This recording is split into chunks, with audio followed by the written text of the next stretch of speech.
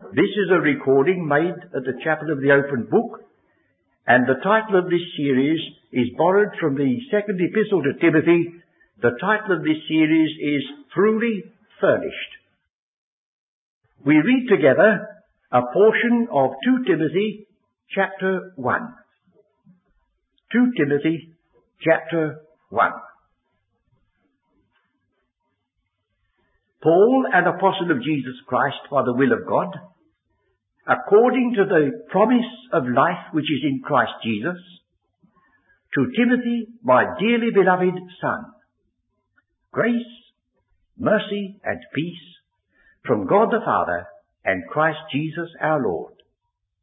I thank God whom I serve from my forefathers with pure conscience, that without ceasing I have remembrance of thee in my prayers night and day, greatly desiring to see thee, being mindful of thy tears, that I may be filled with joy, when I call to remembrance the unfeigned faith that is in thee, which dwelt first in thy grandmother Lois, and in thy mother Eunice, and I am persuaded that in thee also. Wherefore I put thee in remembrance, that thou stir up the gift of God which is in thee by the putting on of my hands. For God hath not given us the spirit of fear, but of power, and of love, and of a sound mind. Be not thou therefore ashamed of the testimony of our Lord, nor of me his prisoner, but be thou partaker of the afflictions of the gospel according to the power of God, who hath saved us, and called us with an holy calling, not according to our works, but according to his own purpose and grace, which was given us in Christ Jesus before the world began, but is now made manifest by the appearing of our Saviour Jesus Christ, who hath abolished death, and hath brought life and immortality to light through the gospel. At each one of these meetings, we shall read a portion of 2 Timothy, so that through the study we shall read the whole epistle, and get before us in the reading just how the apostle began and approached and ended this exhortation to his son Timothy.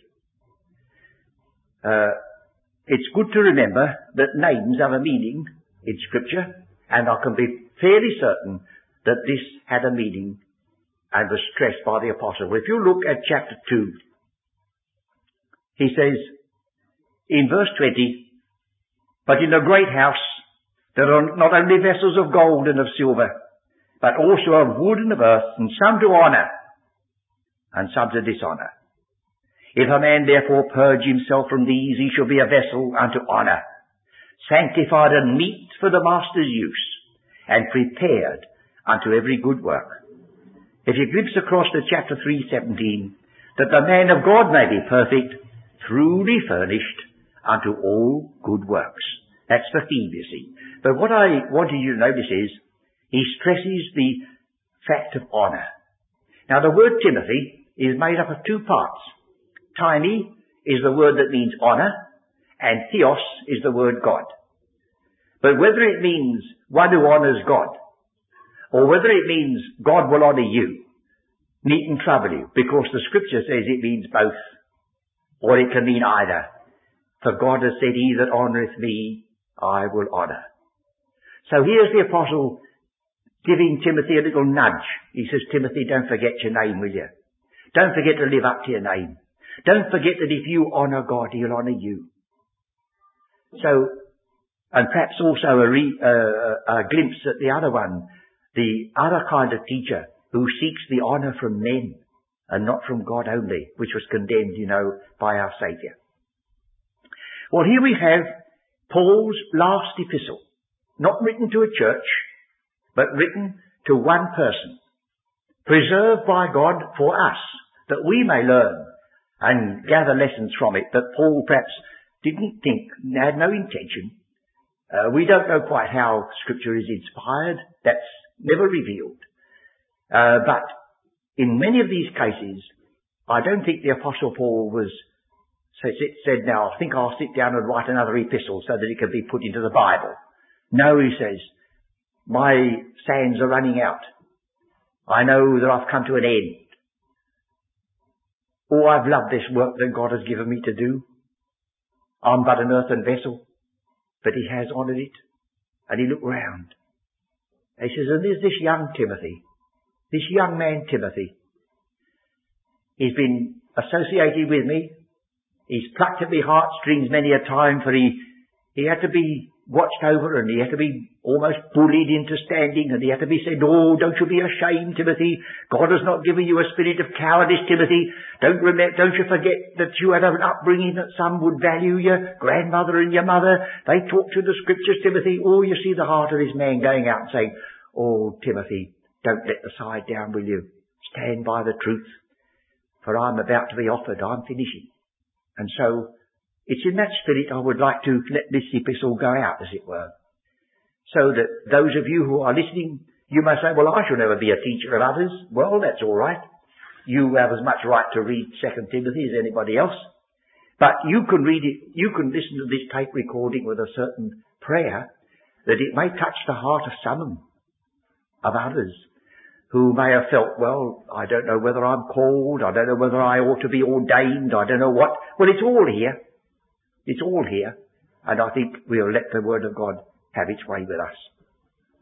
Well, now, I'm going to concentrate particularly upon the 3rd chapter. And you will notice on this chart that we have here that the section that we are going to consider, which is the end of chapter 3, this section starts with verse 10 and goes right through to the close of chapter 4, verse 8. So for the first part of this study, we're going to give the section a consideration. Now it starts in verse 10, 11 and 12 with the beginning. And it ends in verses 3 to 8, chapter 4, with the end. He says at the beginning, thou hast fully known, and if you've got a margin in your Bible, you will see that it means a little bit more than fully known.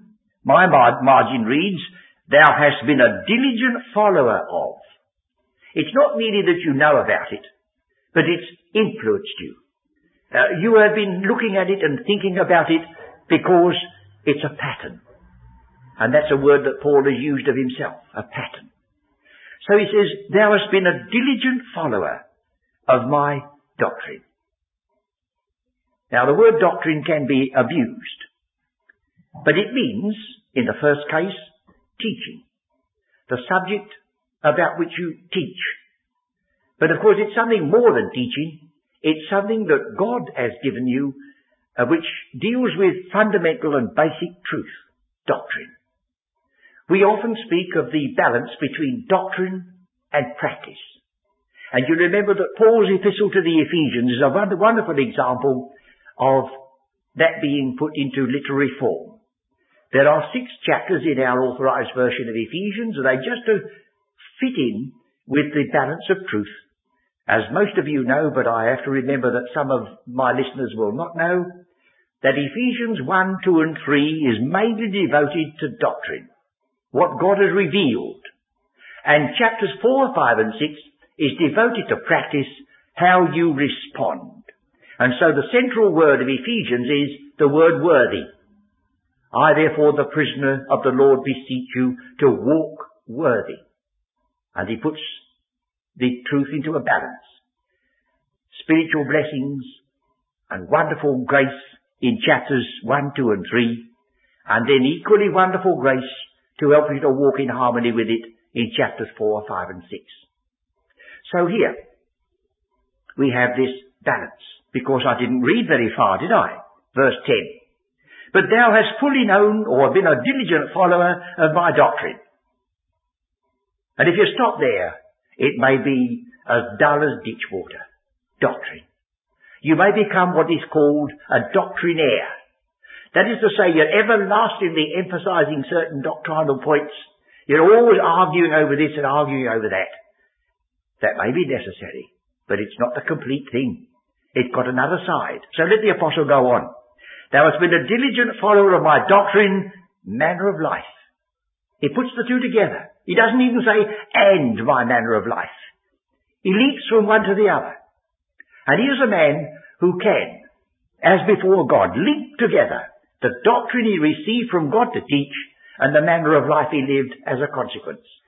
If you'll turn for a moment, keep 2 Timothy 3 before you, but look at the amazing statement, if you come to think of it, in Philippians chapter 4. He was a man writing to folks that knew him intimately, knew him over a period of years, had seen him go into all sorts of experiences.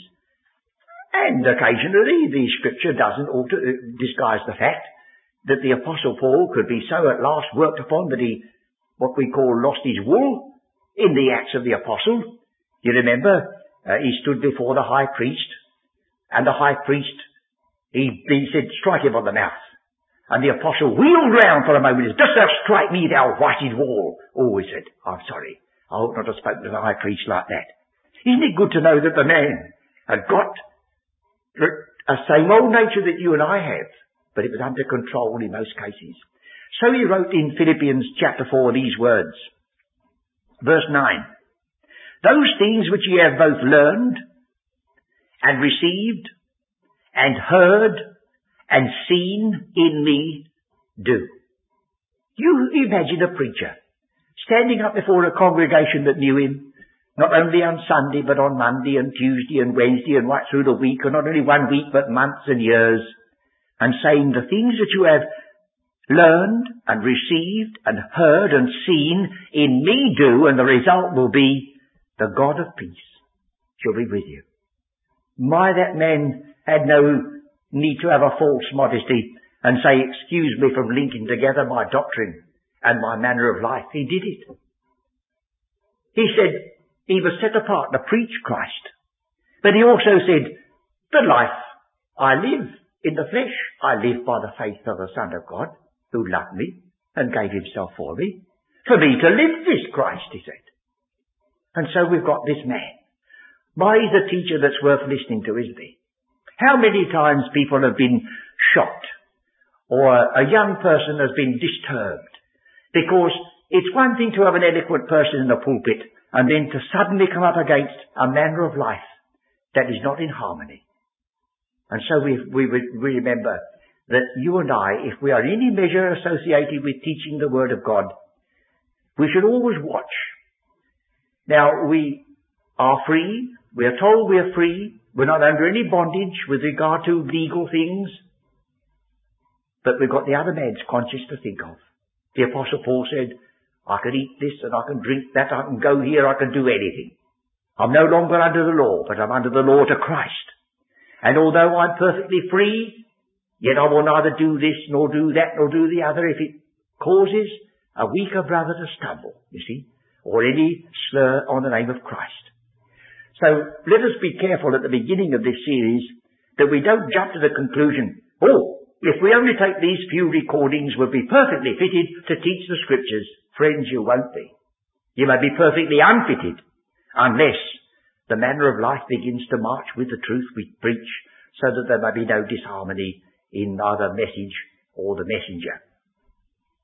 So we look at this. Thou hast fully known, you hast fully followed my doctrine, manner of life, purpose. That is another thing you must keep very much before your mind. You see, why should you devote your life to preaching or teaching the things that are written in the Bible? Why? Well, you say, oh, it's an interesting book. Oh, yes, but so is, what is it, 1001 Nights or Arabian Nights? All sorts of Robinson Crusoe's an interesting book. Shakespeare's an interesting book. He wants a beating. But do you devote your life to that? Don't you see here? There was purpose involved in it. This book is a book of purpose. God has a plan. It cost God the gift of his beloved Son to make that purpose sure. Said the apostle, I link together then three things. He said, I link together my doctrine, which the Lord has given me. I lead together my manner of life, which by his grace, in some measure, has marched with it. I lead together also the fact that there's a purpose involved. And what a gracious purpose this is.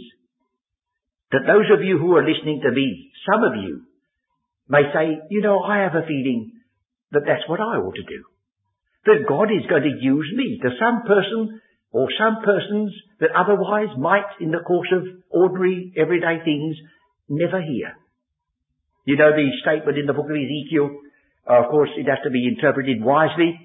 He said, if the watchman is drowsy and sleepy, and the enemy approaches unawares, and a man is slain in his sin, he said, that watchman I will hold account for that man who was slain in his sin, because he gave him not warning. But if the watchman is watching and raises the alarm, and the man is slain in his sin, then he said he's free from his blood. And you remember the Apostle Paul has used that very expression. He said, I am free from the blood of all men, for I have not shunned to declare unto you all the counsel of God.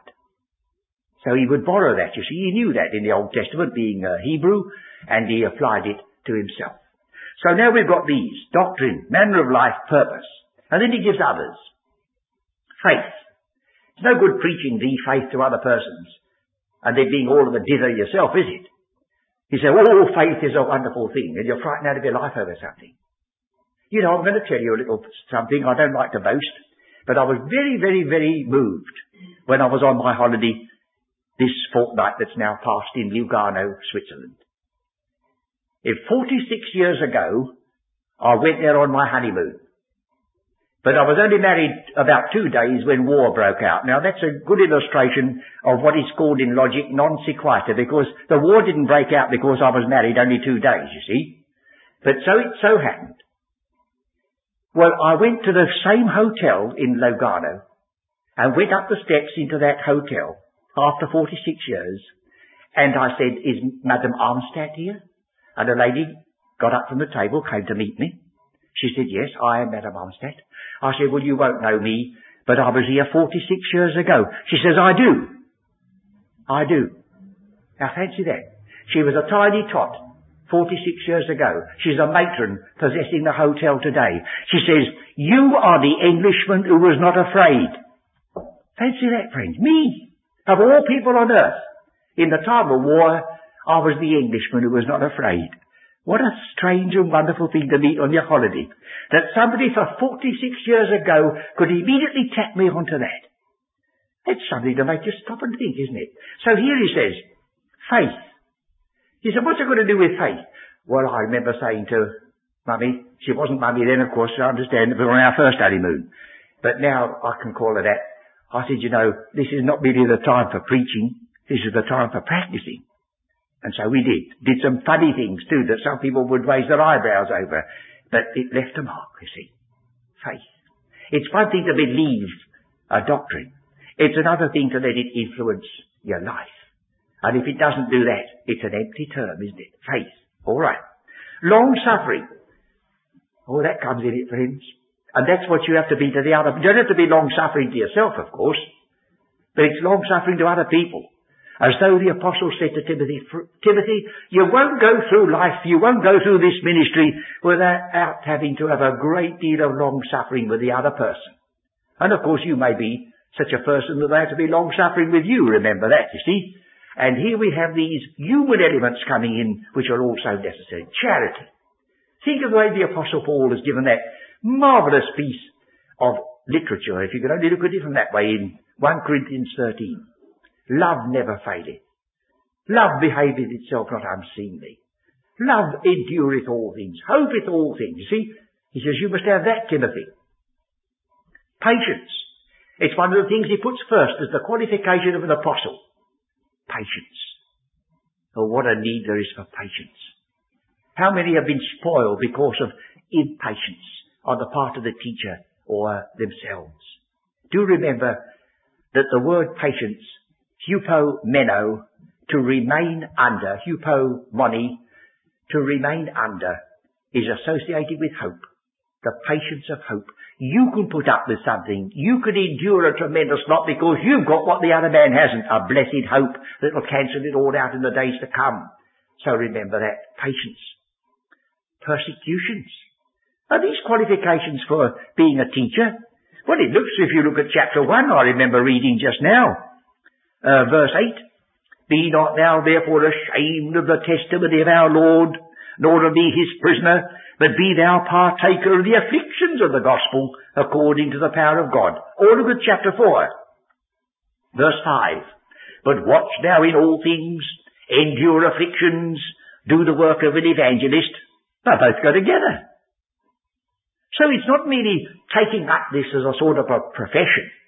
This is being, as it were, called by God and almost forced into it, because it's not an easy life to stand in a world that's growing more and more antagonistic to truth and to his Christ, to stand up and not be moved, not be swayed, but to have to face the fact of persecutions, afflictions, which came unto me at Antioch. You see, I'm right back at the beginning of Paul's ministry, aren't I? That's what I put it there at the beginning. Acts 13 and 14, if you look on the chart. Persecutions, afflictions, which came unto me at Antioch, at Iconium, at Lystra. What persecutions I endured. Now you see, a worldly wise person would say, here, don't you talk about the persecutions and afflictions. You put it all in a rosy light so that they'll step into this work and find out for themselves afterwards. Oh, he said, no. I'll tell you plainly. I've told you already in the first chapter, I tell you in the third chapter, I tell you in the fourth chapter, that if you stand for this truth, you may have to put up with it. But I haven't finished yet, he says. And so the word but is waiting for us at the close of verse 11. I've often mentioned the word but. Oh, do remember its value. It's just the opposite of the word and. And adds together. If you like to pinch your nose and have a cold in the head and say and, you'll say A-double-D, add. 1 and 1, 2. That's the word and. But stops you and says, here, stop. Don't go any further with that. Listen to this. So he stops. He says, oh, don't you have your eye glued on the persecutions, but after them all, the Lord delivered me. So that's where he got, you see. Now look at chapter 4. Verse 17. Notwithstanding the Lord stood with me and strengthened me, that by me the preaching might be fully known, that all the Gentiles might hear, and I was delivered out of the mouth of the lion. And the Lord shall deliver me from every evil work, and will preserve me unto his heavenly kingdom, to whom be glory forever and ever. Amen. And as far as we know, that man was about to be led out to be executed. That's where he was. Nero stopped the Apostle Paul. Did he? No. The Apostle Paul stopped because God said stop. And Nero could do what he liked, but it didn't stop him. He won't stop you. So here we have then these opening verses, the beginning. So I've put the three notices there, A, B, and C. My doctrine, my manner of life. Secondly, the first ministry and its sufferings, and then the conclusion.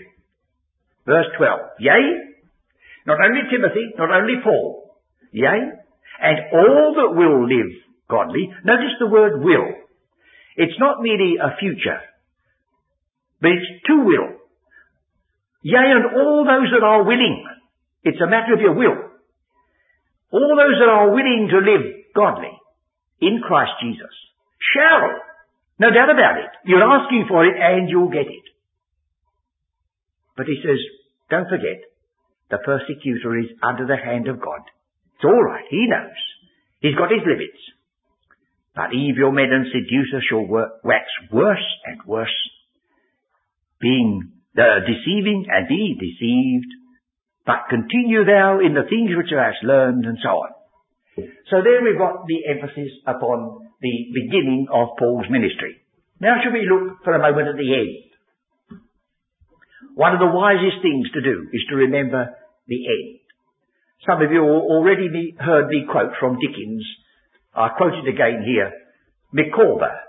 Well, most people know that Micawber gave that wonderful piece of financial advice which has to do with income, £1, expenditure, 19 shillings and sixpence, happiness.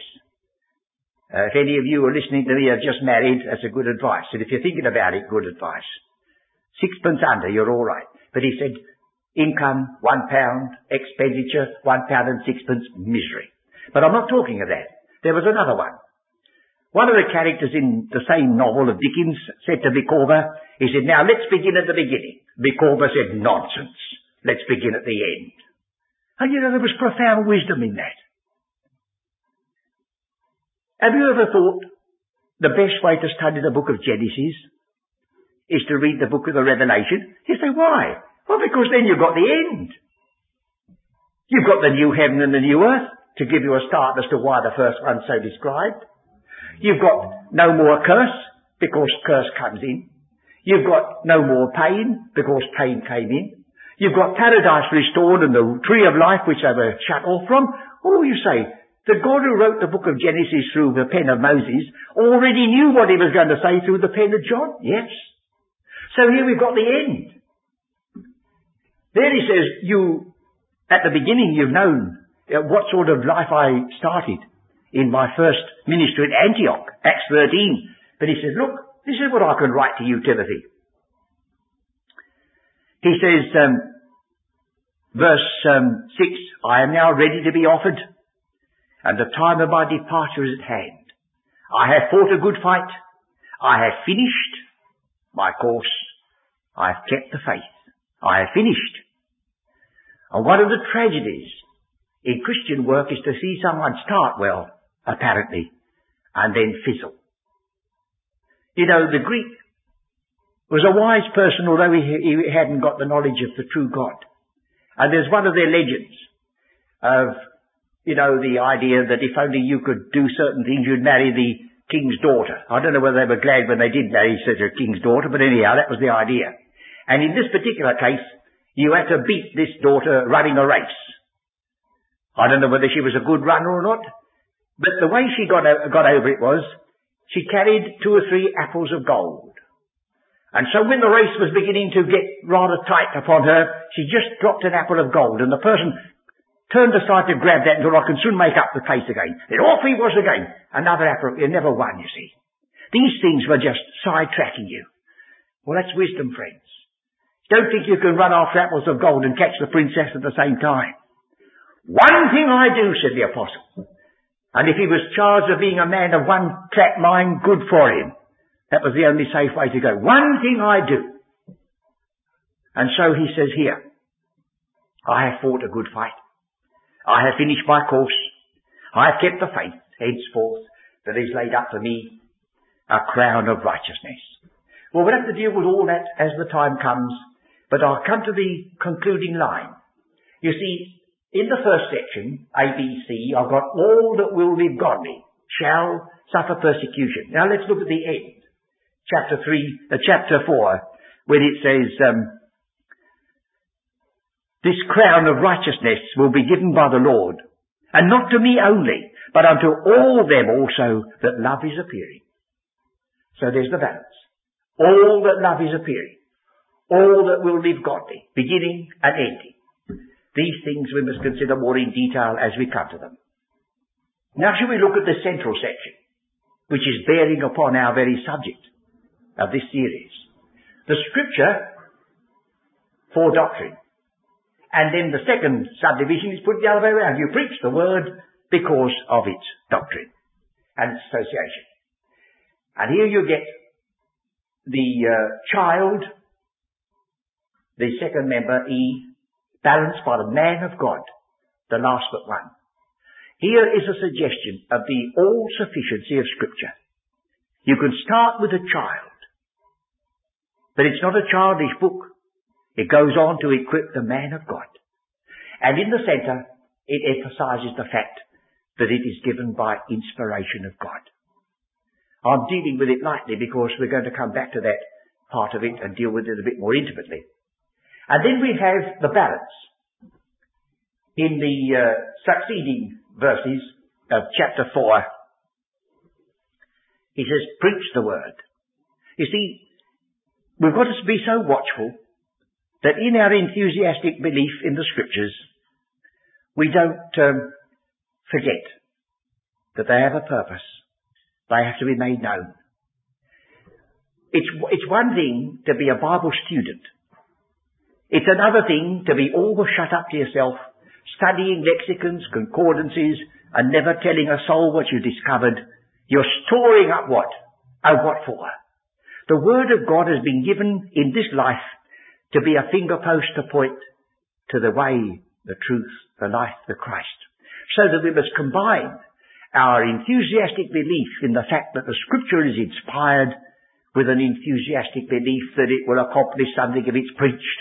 You see? Well, then you may say, but supposing it doesn't accomplish something when it's preached. Well, it will, friends. But it won't always accomplish what you think. This Word of God will never return to God void. You remember the passage in Isaiah? It shall accomplish that which pleases Him. And I have a feeling that the Apostle was conscious of this when he wrote Corinthians. He said, we are a savour of life unto life, and of death unto death. A savour of life to those who believe, and a savour of death to those who reject. And who is sufficient for these things? It's a solemn matter, isn't it? You go to a person, and you preach, however simply, the Christ of God. That person can never be the same after that. They might say they didn't understand it, or they didn't believe it, but it's been put to them. So we've got a terrible responsibility. If we don't speak to them, we have a responsibility. If we do speak to them, what a thought that it's making it more difficult for them to evade the censure of God, having the Word of God preached to them. Now he says, Timothy, you're living in the days of Nero. And I hope most of us know just enough about old history to know that that wasn't a very happy prospect. Here's a man who has to be urged. You remember in the other epistle, he says, be no longer a water drinker. He doesn't say drink no longer water. That's good for you. Plenty of it. But he said, don't be a water drinker. He was very, very abstemious. He says, you take a little wine for your stomach's sake. He got a stomach that worried Timothy had. And a stomach that worries you can upset your doctrine and your manner of life and your preaching too. So here was a retiree. He says, let no man despise your youth, Timothy, a young man. A retiring man. A man who had to be told God had not given him the spirit of cowardice. Fancy that. Urging him to stand for the truth.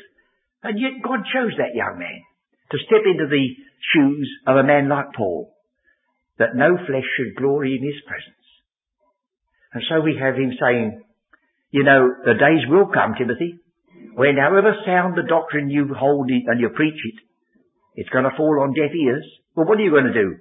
Retire and say, well, I'll let them, no.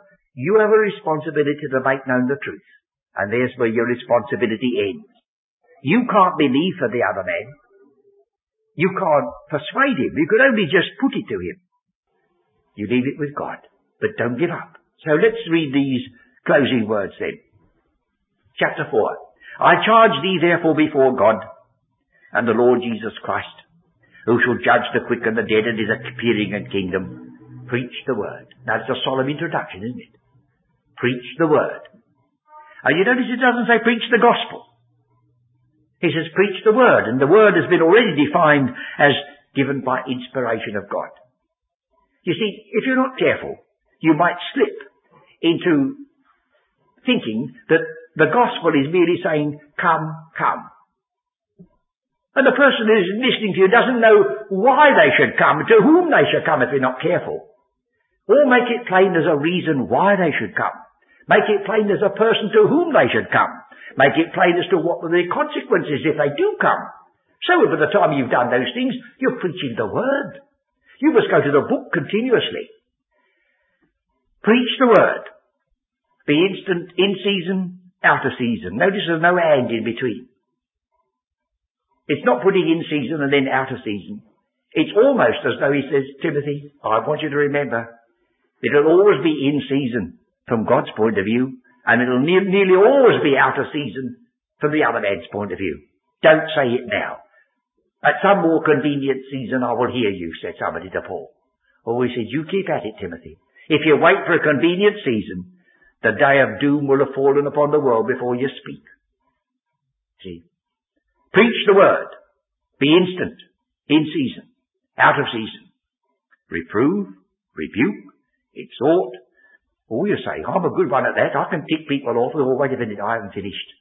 With all long suffering.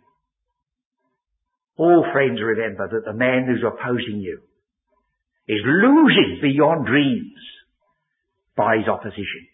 You can put up with all the slanging that he gives you because a day is coming when that man would give all that he possessed to stand in your shoes. So if you have to reprove and rebuke, do it lovingly. Make him see that you have a desire for his salvation and his peace, even though he may not act in that way. I suppose coming home in the plane on yesterday afternoon, there was one man in the party, quite very fine people they were. They looked after me wonderfully. I made known where I stood, and then we were perfectly accepted, and in many ways it was a cheerful party. But there we were above the clouds, looking out on the wonderful, I don't know what you call it, landscape, seascape or cloudscape.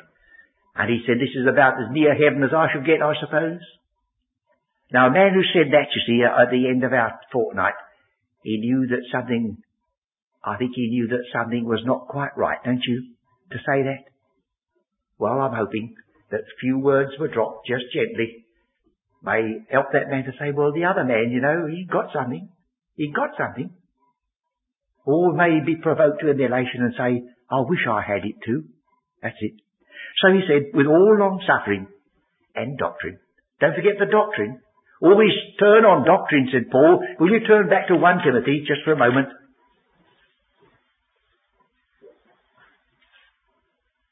Verse 3, chapter 6, verse 3. If any man teach otherwise, and consent not to wholesome words, even the words of our Lord Jesus Christ, and to the doctrine. See, always keen on that. Or would you say you haven't finished? No, the doctrine which is according to godliness. Not merely according to some rule and regulation. The doctrine. So here he says, preach the word, be instant in season, out of season, reprove, rebuke, exhort, with all long suffering and doctrine, for the time will come when they will not endure sound doctrine. But after their own desires or lusts, they shall heap to themselves teachers. Now our version almost makes it look as though the teachers have got itching ears. Well, they may have, but that isn't what it means. It's those who heap to themselves the teachers. They're the ones who've got the itching ears. And when they appoint their ministers in their chapels, they make sure that the teacher they're appointing is one who will tickle their ears. You see? Don't you be among those, he said. You're no ear tickler, Timothy. You preach the word, and they shall turn away their ears. Oh, dear friends. They have got itching ears. You read in the Acts of the Apostles that the Athenians spent all their time in talking about and listening to something not merely new. No, it's more than that in the Acts of the Apostles. Something newer. As long as it's newer, all are all keen over it. You beware of that. For truth is ancient. Truth is old as well as new. It doesn't prove that it's true because it happens to be the last word that somebody has said about it. And they shall turn away their ears from the truth, and they shall be turned unto, our word says, fables. Now it's a sad thing that if you get any modern commentary, I wouldn't say this is universally true for more reasons than one. I haven't read every one of them, so I can't speak personally. But I know in the general sense, if you get a modern commentary, you won't read many pages in the book of Genesis before you come across the word myth, M-Y-T-H. That's the word here. If you do not believe the truth of God, it's marvelous how many whales and Jonahs you'll swallow afterwards. The man who refuses to prostitute his intellect in believing that a whale swallowed Jonah will swallow any amount of whales and Jonahs from the other point of view. You listen to the things you're supposed to believe. Anything in a newspaper that's contrary to the Bible, he believes without a further question, as long as it in any measure antagonizes the truth. So they're going to be turned unto myths. Now when you look at chapter 1 of this same epistle, verse 15. This thou knowest, that all they which are in thee shall be turned away from me. That's the first statement. Last statement, chapter 4. They shall turn away their ears from the truth. And that's the order. First of all, you blackguard the Apostle Paul. You belittle him. You begin to say you're Paulites, you're worshippers of a man. And then you begin to turn away from the truth that he stood for. Paul and his doctrine, his manner of life, they go as a consistent whole. Be not thou therefore ashamed of the testimony of our Lord, nor of me his prisoner, said Paul, the two together. But watch thou in all things. Endure afflictions. Do the work of an evangelist. Make full proof of thy ministry. For I am now ready to be offered. This goes back to Philippians. He said in Philippians, yea, if I be offered upon the sacrifice and service of your faith, I rejoice. If I be. He said, it's come. Don't you offer yourself to God and think you'll never be asked to make the offering. Paul offered himself. He said, it's come. In Philippians he said, if I had the choice, I would depart and be with Christ. He said, it's come. The time of my departure is at hand. But what? Are you regretting things? No, said Paul. Will you go back to Acts, the 20th chapter, and read a prayer? And then we'll finish by reading the answer. The 20th chapter of the Acts of the Apostles, Paul is facing prison. Verse 22, Acts 20. And now behold, I go bound in the Spirit unto Jerusalem, not knowing the things that shall befall me there, save that the Holy Ghost witnesses in every city, saying that bonds and afflictions abide me. But none of these things move me. Neither count I my life dear unto myself. Why? Haven't you got any sense or feeling, Paul? Yes, but I've got this in mind, so that I might finish my course with joy. So that I might finish my course. They're the very words that you get in 2 Timothy 4. I have fought a good fight. I have finished my course. I've kept the faith. Well, what more does the man want? He doesn't want any more. This is complete. I have finished my course. Henceforth is laid up for me a crown of righteousness, which the Lord, the righteous judge, shall give me at that day, and not to me only, but unto all them also that love his appearing. Well, there I think we'll leave it for the time being. That is an introduction to a series of studies entitled Truly Furnished. I think before we finish, we'll read the text from 2 Timothy 3:17, which gives the title of this series, that the man of God may be perfect, truly furnished unto all good works. Now may the Lord himself, who indited that book, superintend the discussion of it and send it with his blessing to those who will profit by it in the days to come.